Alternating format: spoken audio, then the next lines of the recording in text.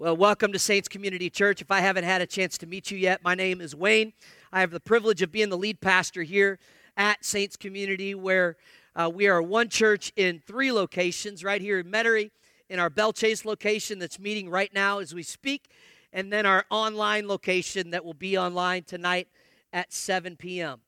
In all 3 locations, we have one mission, that is that we are reaching imperfect people to follow a perfect Jesus.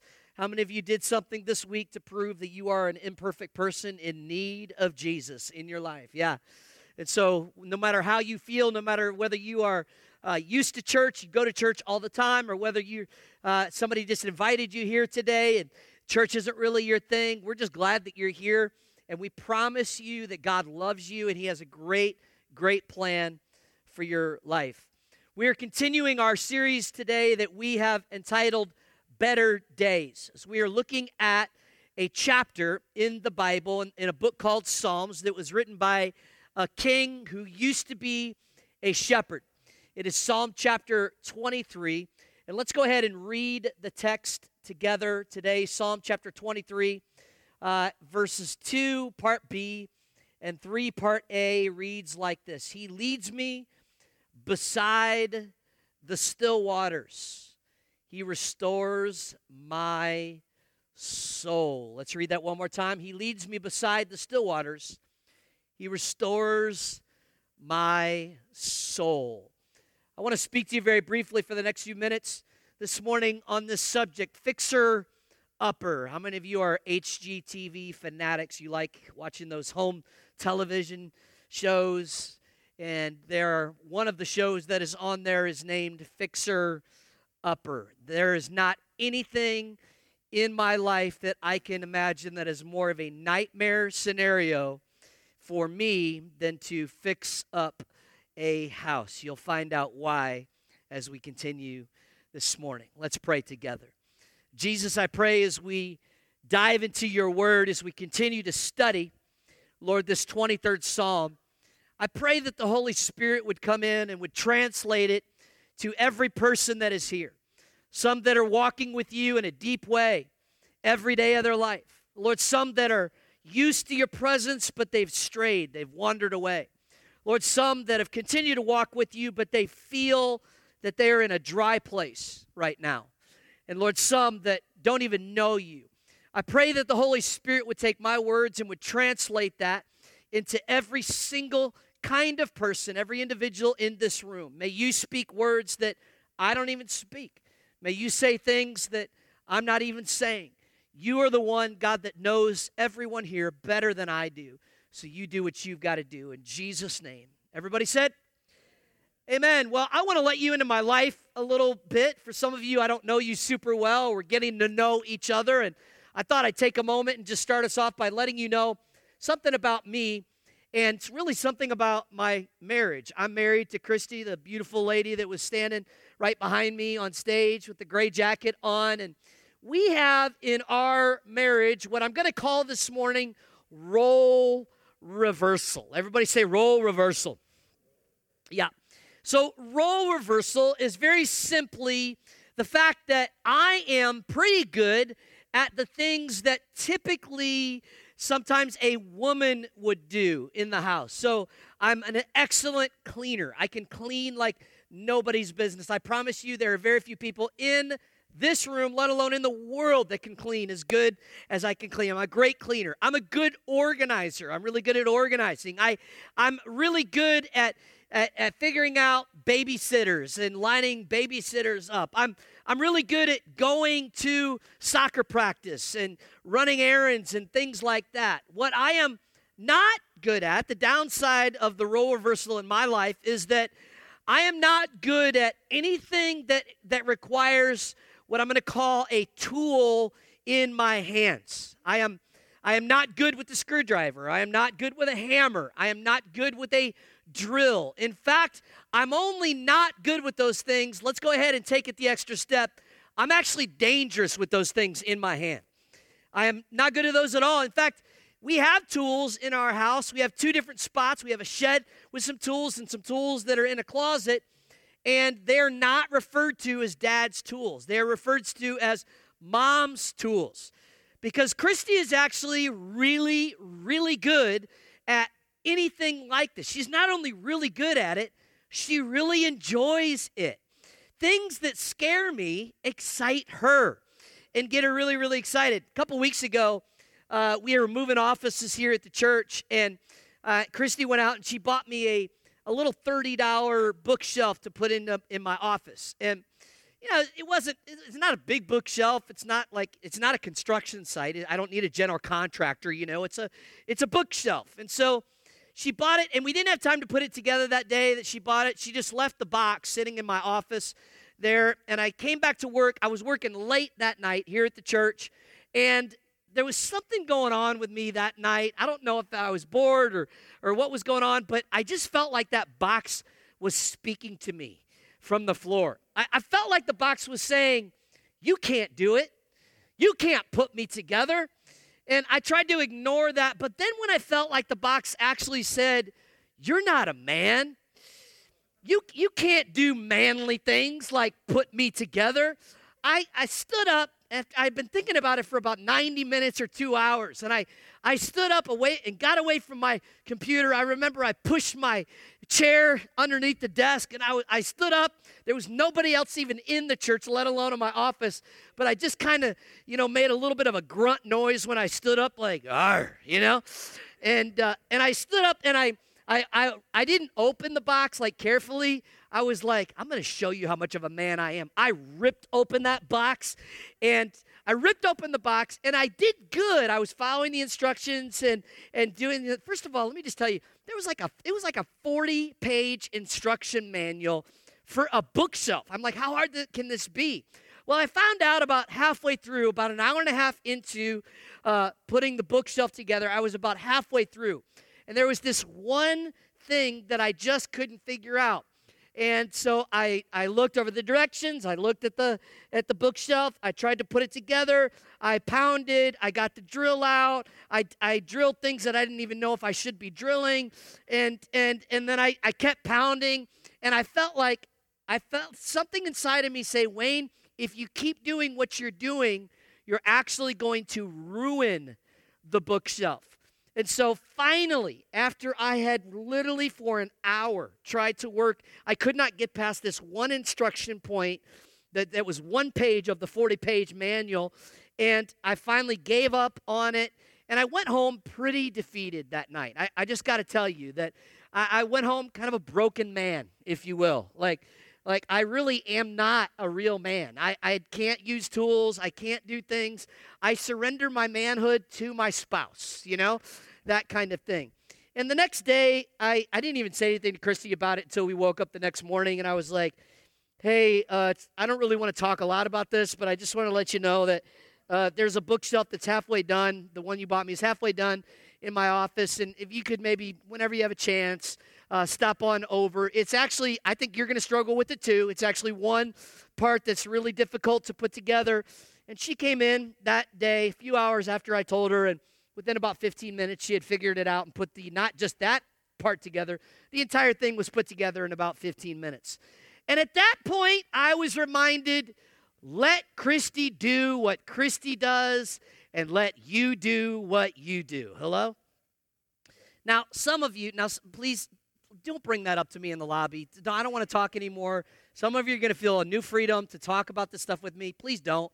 I'm still a little bitter about it. And so I can't think of a better picture, if you will, a better picture of how this actually resonates, a picture of what happens when we try to fix our own soul.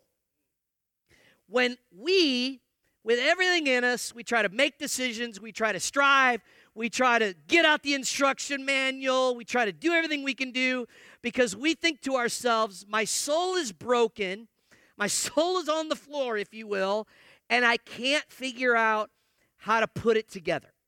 I can't figure out how to fix my own soul. And human beings, we spend a lot of time trying to fix our souls, if you will. We spend a lot of time trying to repair the broken pieces of our souls, the parts of us on the inside that are broken. And what happens is when you try to fix your own soul, it actually becomes very devastating. Because when you try to fix your own soul, here's what happens. You end up marrying somebody you maybe shouldn't have married. Hello? You end up quitting a job that God didn't want you to quit. You end up taking a job that God didn't maybe think you should take. You end up doing something, you end up moving across the country, you end up doing something irrational because you are trying so diligently to fix the broken inside pieces of you, and you make decisions for your life based on, if I can just do this, I think this will work. This is going to fix the hole that's in my soul. This is going to fix the part of me. And so people literally go on a lifelong search, if you will, trying to fix their own soul. When the greatest thing we could do as humans is recognize we don't have the right tools or the know-how. Only God can fix our souls. Hello? Psalm chapter 23, verse 2. David says, He leads me beside still waters. He restores my, what? He restores my soul. Now, when David's writing this, you have to understand that he's writing both pragmatically and metaphorically. So he's writing about a very practical need that we have in our life, but he's also painting this picture of this metaphorical image of water, if you will. And he's boiling this down all the way to our most basic need as humans, water. Have any of you ever had a time where you were so thirsty that the only thing you could think about was that you needed a drink? How many of you have ever had a moment like that in your life? Yes, I know. If you've lived through Louisiana summers, you've had those moments where all you can think about is water. I just need a drink. Water is actually, it's defined, it's interesting because basically what you're admitting when you say I need water is you're admitting I need an outside source, something that can't come from myself. I need an outside source that when I drink it, it will replenish my inside. So my physical body will become whole with an outside source that I actually put into my body. Now, David would have understood because, remember, he's an experienced shepherd. He spent much of his life as a shepherd before God ever made him king. So he would have understood that when he's writing this, that there are actually two different seasons in Israel. There is a dry season in Israel that lasts about 10 months long, and then there's a wet season in Israel that lasts only 2 months in the Holy Land. And so he would have understood that in the wet season, it's pretty easy to find water. The shepherds would not have to take their sheep out very far to be able to find the water sources that they needed. But there was 10 months out of the year that the dry season was happening. And during the dry season, David understood that a shepherd would have had to take their sheep a long ways through much terrain and rough parts of the terrain and many things that could attack them and thieves that wanted to steal the sheep. He understood that a shepherd had to go a long ways to lead their sheep to water. Now, sheep, just like us, in fact, every creature on the earth is in need of water.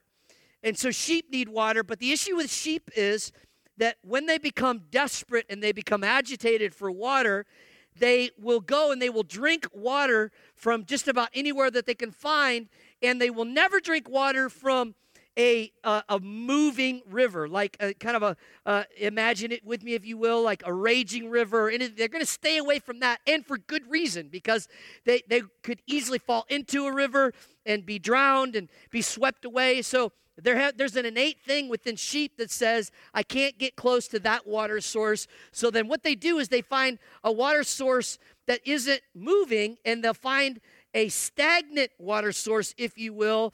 And what happens is they find these little puddles, and in those puddles, because the water is dead, it's stagnant, there's actually many times parasites in that kind of water. And I just thought I'd take a little poll here this morning. How many have ever been on a missions trip, maybe to another country, or you've been to another country, maybe it wasn't a missions trip, but for some reason you actually drank bad water? Raise your hands if you've ever actually had bad. Only a few of us in the room. Many times. I've had parasites many times. Won't talk anymore about that. Let's move on. And so there the sheep are, and they're drinking from polluted water because they were so desperate for the source that they needed that they just, they were agitated and restless, they just drank from polluted water. Well, here's what happens when you drink from polluted water. What you thought would be beneficial or desirable, obviously what happens is it becomes destructive. So let me say it like this for the 4 or 5 of you that like to take notes. When you get soul water from the wrong sources, what you thought was desirable can become what?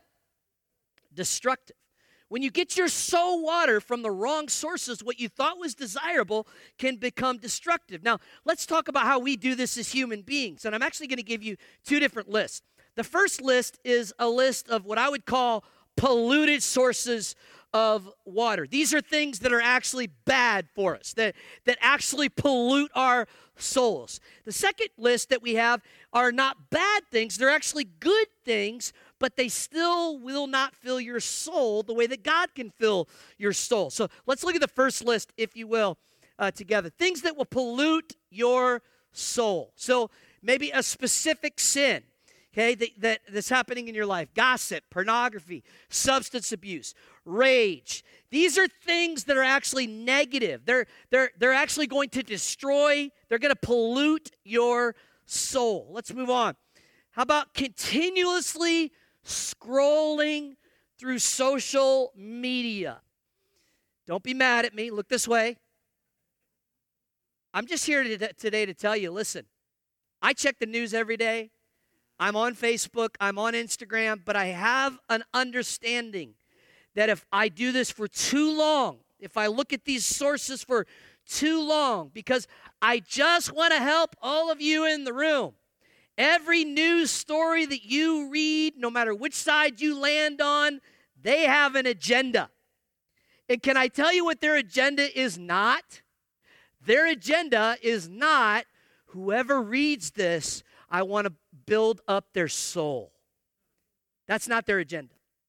So if you fill your mind all the time with article after article after article, post after post after post, news after news after news, when you're scrolling through social media all the time, there is actually a pollution of your soul that can take place. Let's move on. I could literally preach a whole message right there.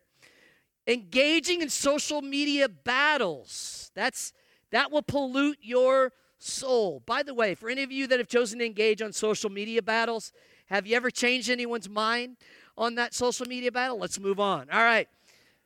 How about watching too much TV? Watching too much TV. This is something that on and off I've struggled with throughout my life, is I sometimes will use TV as an escape mechanism. Even sports, guys, I will use it as an escape mechanism, and too much of that can pollute your what? Your soul. Okay. How about eating too much. Eating too much. Sorry, I didn't see the space, so I went eating too much of your own feelings. I don't understand. Okay. Yeah. Eating too much. And that can actually be harmful to your soul. Let's move on. Your own feelings. Let me just give you some helpful tips about your own feelings. It is perfectly okay to have feelings, but there is a difference between having feelings and your feelings having you. And when your feelings have you, there's a pollution that's happening in your soul. The culture, okay? So that's a pretty broad one. It can mean a lot of different things, but the culture can pollute our souls. Here's one. Your political party can actually, if you are dependent on your political party to feed your soul, I want to tell you, the elephant and the donkey do not, their intention is not to feed your soul. Their intention is to win. They don't care about feeding your soul. They just want to win. I'll be talking about that in a few weeks. You won't want to miss that Sunday. It's going to be so fun. I'm looking forward to it so much. Let's move on. friends who are living outside of God's leadership in their lives. So if you spend time, listen, I want you to spend time with people who don't know Jesus. We live on mission. I have friends in my life that I hang out with the intention of getting them to Christ, getting them to church.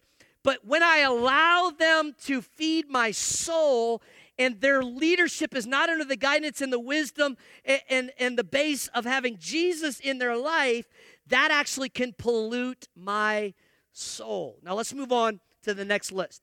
These are not bad things. These are good things that still won't fill your thirsty soul. Here's one, your job. Your job. Some of you have been alive long enough to have a moment where you gave your job everything you had, and then one day somebody walked into your office or you were called into your boss's office and they said, hey, you're done. We got to let you go. And you go, but I've given 23 years of my life to this place, and you understand there is not a job out there, even your dream job, that can really truly fill your soul. How about your spouse? Your spouse. Let me talk to the newly married people here in the room. Schaefer and Hannah are here this morning, our live production director. They recently got married. Yeah, you can give them a hand. Yep. Hannah is running our slides for us back there, does a great job. And we love Schaefer and Hannah. I got to do their wedding last weekend. Here's what I want to tell you. Schaefer and Hannah, listen up. Everybody else that's newly married, listen up. If you're looking for a man or a woman to fill every need in your life, that is a recipe for a disaster. Hello? Because what happens is when you say, I'm getting married to you because I'm an empty person with a hole in my soul, and I'm going to get married to you because you're going to fill my soul. You're going to make me a whole person. There is no human being, as great as they are, that has the ability to fill your whole soul, friends. And when you put that kind of pressure on your spouse, they can never live up to it. Hello? Okay, let's move on. Somebody didn't like that. That's okay. All right. Your hobbies. Here's another one that I love. I love hobbies. I'm a hobby guy. And so sometimes I'll be looking for a hobby to fill my soul. I'll be looking for fantasy footballs, one of my hobbies, to fill my soul. But when I lose on a Sunday, it doesn't fill my soul. It actually can pollute my soul. Let's move on. Your small group. Some of you you went to a small group with the wrong intentions. You thought that the small group would fill your soul. It's not. They're going to help you with your soul, but they're not going to be able to fill your soul. No small group leader, as great as they are, can actually fill your soul. Your pastor. I just had to slide that one in there. I can't fill your soul. I don't have the ability. Look this way, y'all. I got my own soul. I got my own stuff. I got my own junk. I got things in my life that God's trying to work out with me and him. I'm going to preach God's word because he's called me to do that faithfully, but I can't fill your soul. Only Jesus can. And then books, information, science. I just wanted to slide that in there for all the smart people in the room. When we get our soul water from wrong sources, it can actually pollute us. And what we thought would be desirable becomes destructive. Now, David understood during this time that he wasn't talking, when he writes, he leads me beside still waters, he wasn't talking about a fountain in the middle that was just in the building that was just overflowing. He was talking about an oasis in the middle of a desert, dry land. In fact, probably look at this picture right here. Here's most likely the kind of source that David is talking about. Now, I want you to notice something as we kind of wrap up this part of the text. Do you notice, if you can look really closely at the picture, you can see that water isn't completely still. It's gently trickling. Do you see that? There's a gentle trickle. So when the Bible says, he leads me beside still waters, you're like, oh, great. Thank you, Lord. You're leading me to stagnant water. Isn't that wonderful? No. What it means is, and actually a better translation from the original languages isn't still waters, it's restful waters. He leads me beside restful waters. So, look this way.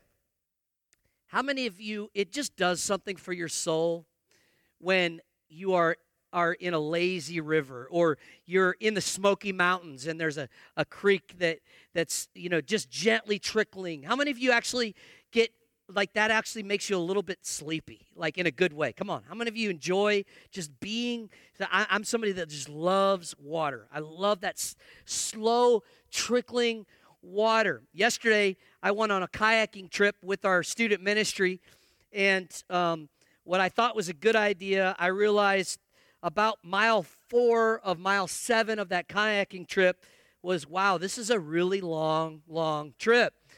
And I do have to tell you, I had a really good time yesterday, and my favorite part was that where we went, you actually didn't really have to paddle very much. It would just every once in a while put your oar in the water, because the gentle trickle, the current, if you will, was taking you where you needed to go. And those are the best times as we walk with Jesus. Some of you are paddling so hard, trying to live for Jesus and trying to do the right thing and listen, here's what I'm telling you. Let God take the current and just gently guide you. So good, Pastor. Let's move on. Let's move to our last part of the text. He restores my soul. He restores my soul. Let's give this some context this morning. Sheep are known to be downcast when they are actually, they go upside down, and what happens is they end up on their back, and they do not actually have the ability to turn themselves back over. They literally can't. So what happens is, let's just stay there. So this is actually what it looks like when a sheep is called downcast. Okay? They have literally fallen down and they can't get up. Okay? So really what happens is sheep are actually known for this, and they actually will start flailing their arms and making noise because they literally can't upright themselves. They can't help themselves. So I thought I'd show you this picture that was a good representative of, next picture if you will. Yep, that's literally. Now, you laugh a little bit. Let's see if you laugh when I tell you this is us. This is us. Imagine, if you will, a turtle turned over on its shell. It's no different for a sheep that gets turned over. They do not have the ability to upright themselves. So let's talk to the two audiences here in this room. Just keep that picture up as we talk about these two audiences. There are some of you here today that you're not followers of Jesus. You're maybe not a church person, and you got invited today, and you're going, man, this is just I don't understand all the sheep talk that's happening here and all this talk that's happening. But here's what I think that you would admit with me. You would admit with me that when you get turned upside down in your life, when you are cast or downcast in your life, that the shepherds of this world, most of those shepherds do not have the ability to upright you. No matter where it is that you've looked, whether you've looked at yoga, whether you've looked at motivational teachings and seminars and conferences, whether you thought that getting more money would have the ability to upright your life, to upright your soul, because it actually takes someone, a good shepherd will tell you, it takes someone that has an incredible amount of skill, grace, patience to actually upright your soul. I'm here today to tell you that if you don't know who Jesus in this room and you're not walking with him closely, we have what's called a good shepherd. And he has the ability to turn you back over and to upright you and to put you back in the right place so you can continue your journey with him. But then there's a second audience that I want to speak to here in this room. That's those of you that are actually believers. Whether you've been walking with God for a long time, or a few years, few months, few weeks, wherever you find yourself, wherever you land in that, as the band comes forward, I want to talk to you for just a few minutes this morning. Ezekiel chapter 34, verse 16 is actually one of the most well-known shepherd passages in the Bible.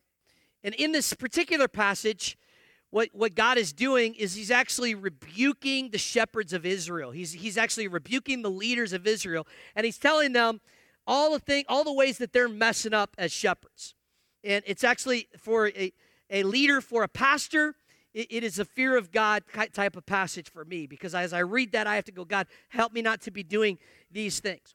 But towards the end of that passage, God he transitions from rebuking the leaders to talking about himself and the kind of shepherd that he is. Here's what Ezekiel 34, verse 16, God speaking about himself says this: I will search for the lost and bring back the strays.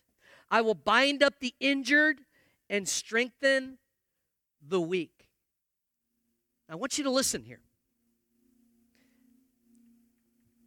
He said, I'll bring back the lost. He actually uses the word in the text, the strays. That's for those of you that are not in relationship with Jesus and you're here. But then he says, I'm going to help the injured and the what? The weak. So you transition here from not in relationship with God that he's out searching for, to in relationship with God but injured and weak. So now let's look into the passage, understanding that when it says he restores my soul. To restore actually means to heal, to turn back, to recover, rescue, retrieve, and refresh. And the word soul is actually translated in the original language. It's actually written in Hebrew. Sorry to burst your bubble if you're newer to the Bible, but it actually wasn't written in English. It was written in Hebrew and Greek. And in the original language, it is actually, the word is nephesh. I didn't have to share that with you. I just thought it was a really cool word. Nephesh means soul. So he restores my nephesh. He restores my soul. Well, what does that word in the original language mean? It means a breathing creature, heart, mind, person, and self. So he retrieves my heart, my mind, me as a person, and myself. He brings me back. He brings my heart back to where it should be, my mind back to where it should be, myself back to where it should be. He revives, retrieves, he refreshes, he goes and he gets back my soul and he puts it back in the right place. Even when I am walking with him, there are times where I'm in a dry place, where I'm in a place I'm not feeling him, and I'm injured, I'm weak, I'm hurting. He goes and he restores, he brings back my soul, not to myself. He brings back my soul and restores me back to him. Oh, this is good news, friends. That God actually wants to retrieve, refresh, revive, bring back your nephesh. He wants to bring back your soul back to him. And when he does that, it will change your heart. It will change your mind. It will change your perspective. You all of a sudden will be in the same situation that you're in. Maybe the relationship didn't get better. Maybe the financial situation doesn't look any different than it did, but you think about it differently. You've got new perspective. You've got not only new perspective, you've got God perspective. You've got God perspective on the situation. You've got God perspective on the financial crisis. You've got God perspective in your heart. So where your heart was, watch this, we go all full circle now. Your heart was downcast. God says, I'm going to come and I'm going to put you right back up. I'm going to help the injured and the weak. I'm going to refresh, revive, restore your soul.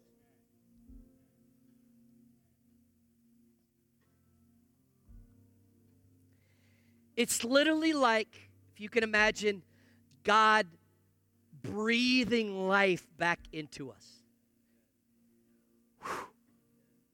That same breath that breathed life into Adam and Eve in the beginning of creation. He breathes his life back into our soul, and we feel alive again. We feel revived. We feel refreshed. Everything changes. And here's what I want you to understand. The verb that is actually here denotes that this is a continual action. It's a process that happens over and over and over. This is not a one-time deal. This is God saying, I got to restore his soul. I got to restore her soul. She's downcast. She's injured. He's wounded. He's broken. I got to breathe life back into him again. I got to breathe life back into her again. I got to restore their soul.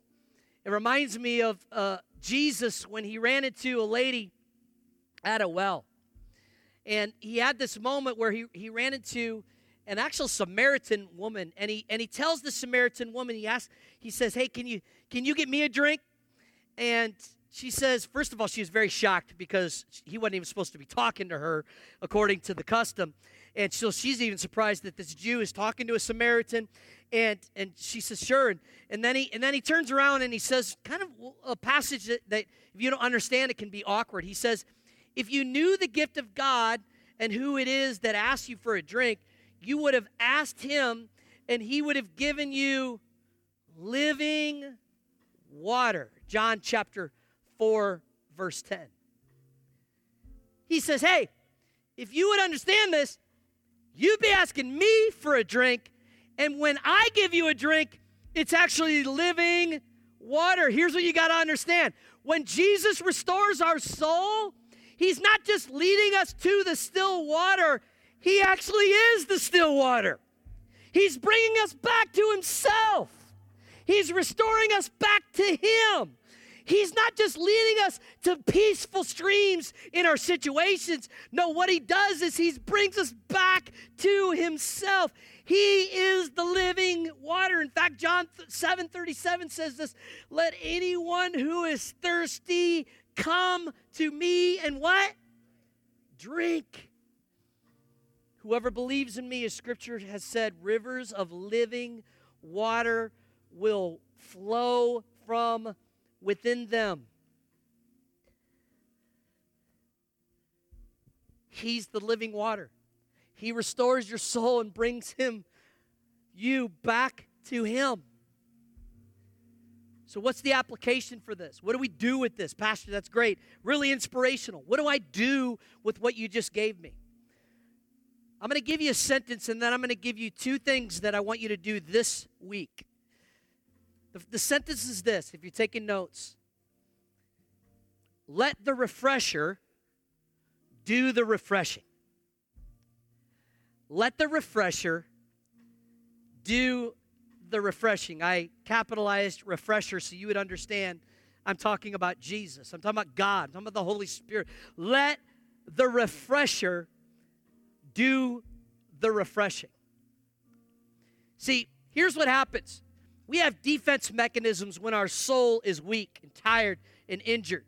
Our defense mechanisms are things like denial. I'm okay. I'll be okay. I just got to push through right now. I'm just going to push through this time, this season in my life. Or minimization. So you go, it's not that bad. Other people have it worse. And so you minimize what's happening in your soul. Or compartmentalization, where I'm just going to kind of, that situation that is really bothering my soul, I'm going to compartmentalize it away from the rest of my life. Or rationalization, where you rationalize what's happening in your soul. Well, it's because of this, this, and this, and here's why. Or here's the last one that I'll give you, blame, where we actually blame other people for what's happening in our soul. No one else is at fault for what's happening in our soul. How about let's get rid of all of those and say, I'm not going to do any of those mechanisms. I'm actually just going to admit that my soul is tired. weak, injured. I need Jesus to restore my soul. I need to let the refresher do the refreshing. Now, how do you do this? Here's 2 steps that I want you to write down for this week. The Holy Spirit just dropped this in me as I was prepping this week. You need to confess and then process. You need to confess and then process. You say, Pastor, what am I confessing? 2 things. You're confessing, first of all, that your soul is not in good shape. You're confessing, I'm not going to minimize this.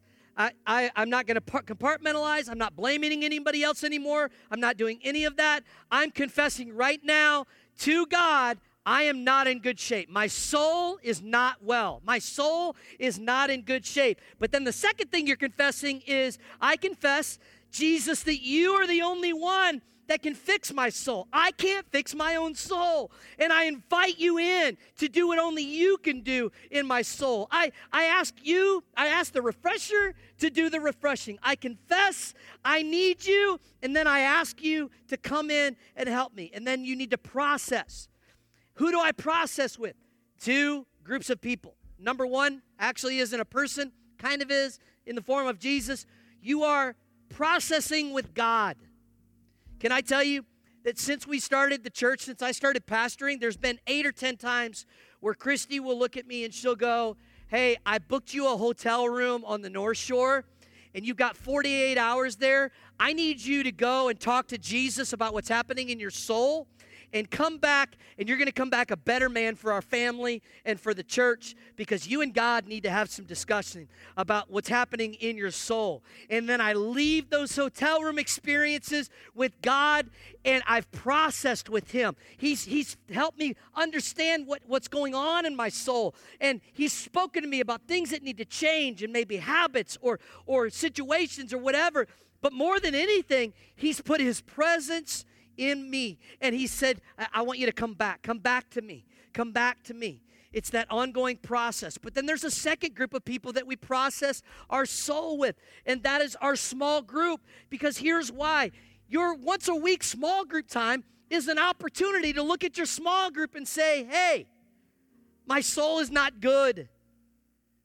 I need help. Now, remember, they can't fix your soul, but you know what they can do? They can grab your hand and they can take you to the source. Have you ever had a time where you were so weak spiritually that you couldn't even pray for yourself? That you needed somebody, a brother or sister in Christ, to pray with you and to pray for you? Come on, how many of you have ever had a moment like that? That's what your small group is for. They're there to say, hey, let's kneel down together. Let's pray over this issue in your soul together. Let's go to the source, the one who can refresh your soul. Let's go to them. So this week, I want you to let the refresher do the refreshing. I want you to confess, and I want you to process. Confess and process. Confess, process with God, and process with your small group, what's happening in your soul. Go to the source together. Let's bow our heads and close our eyes all across this room.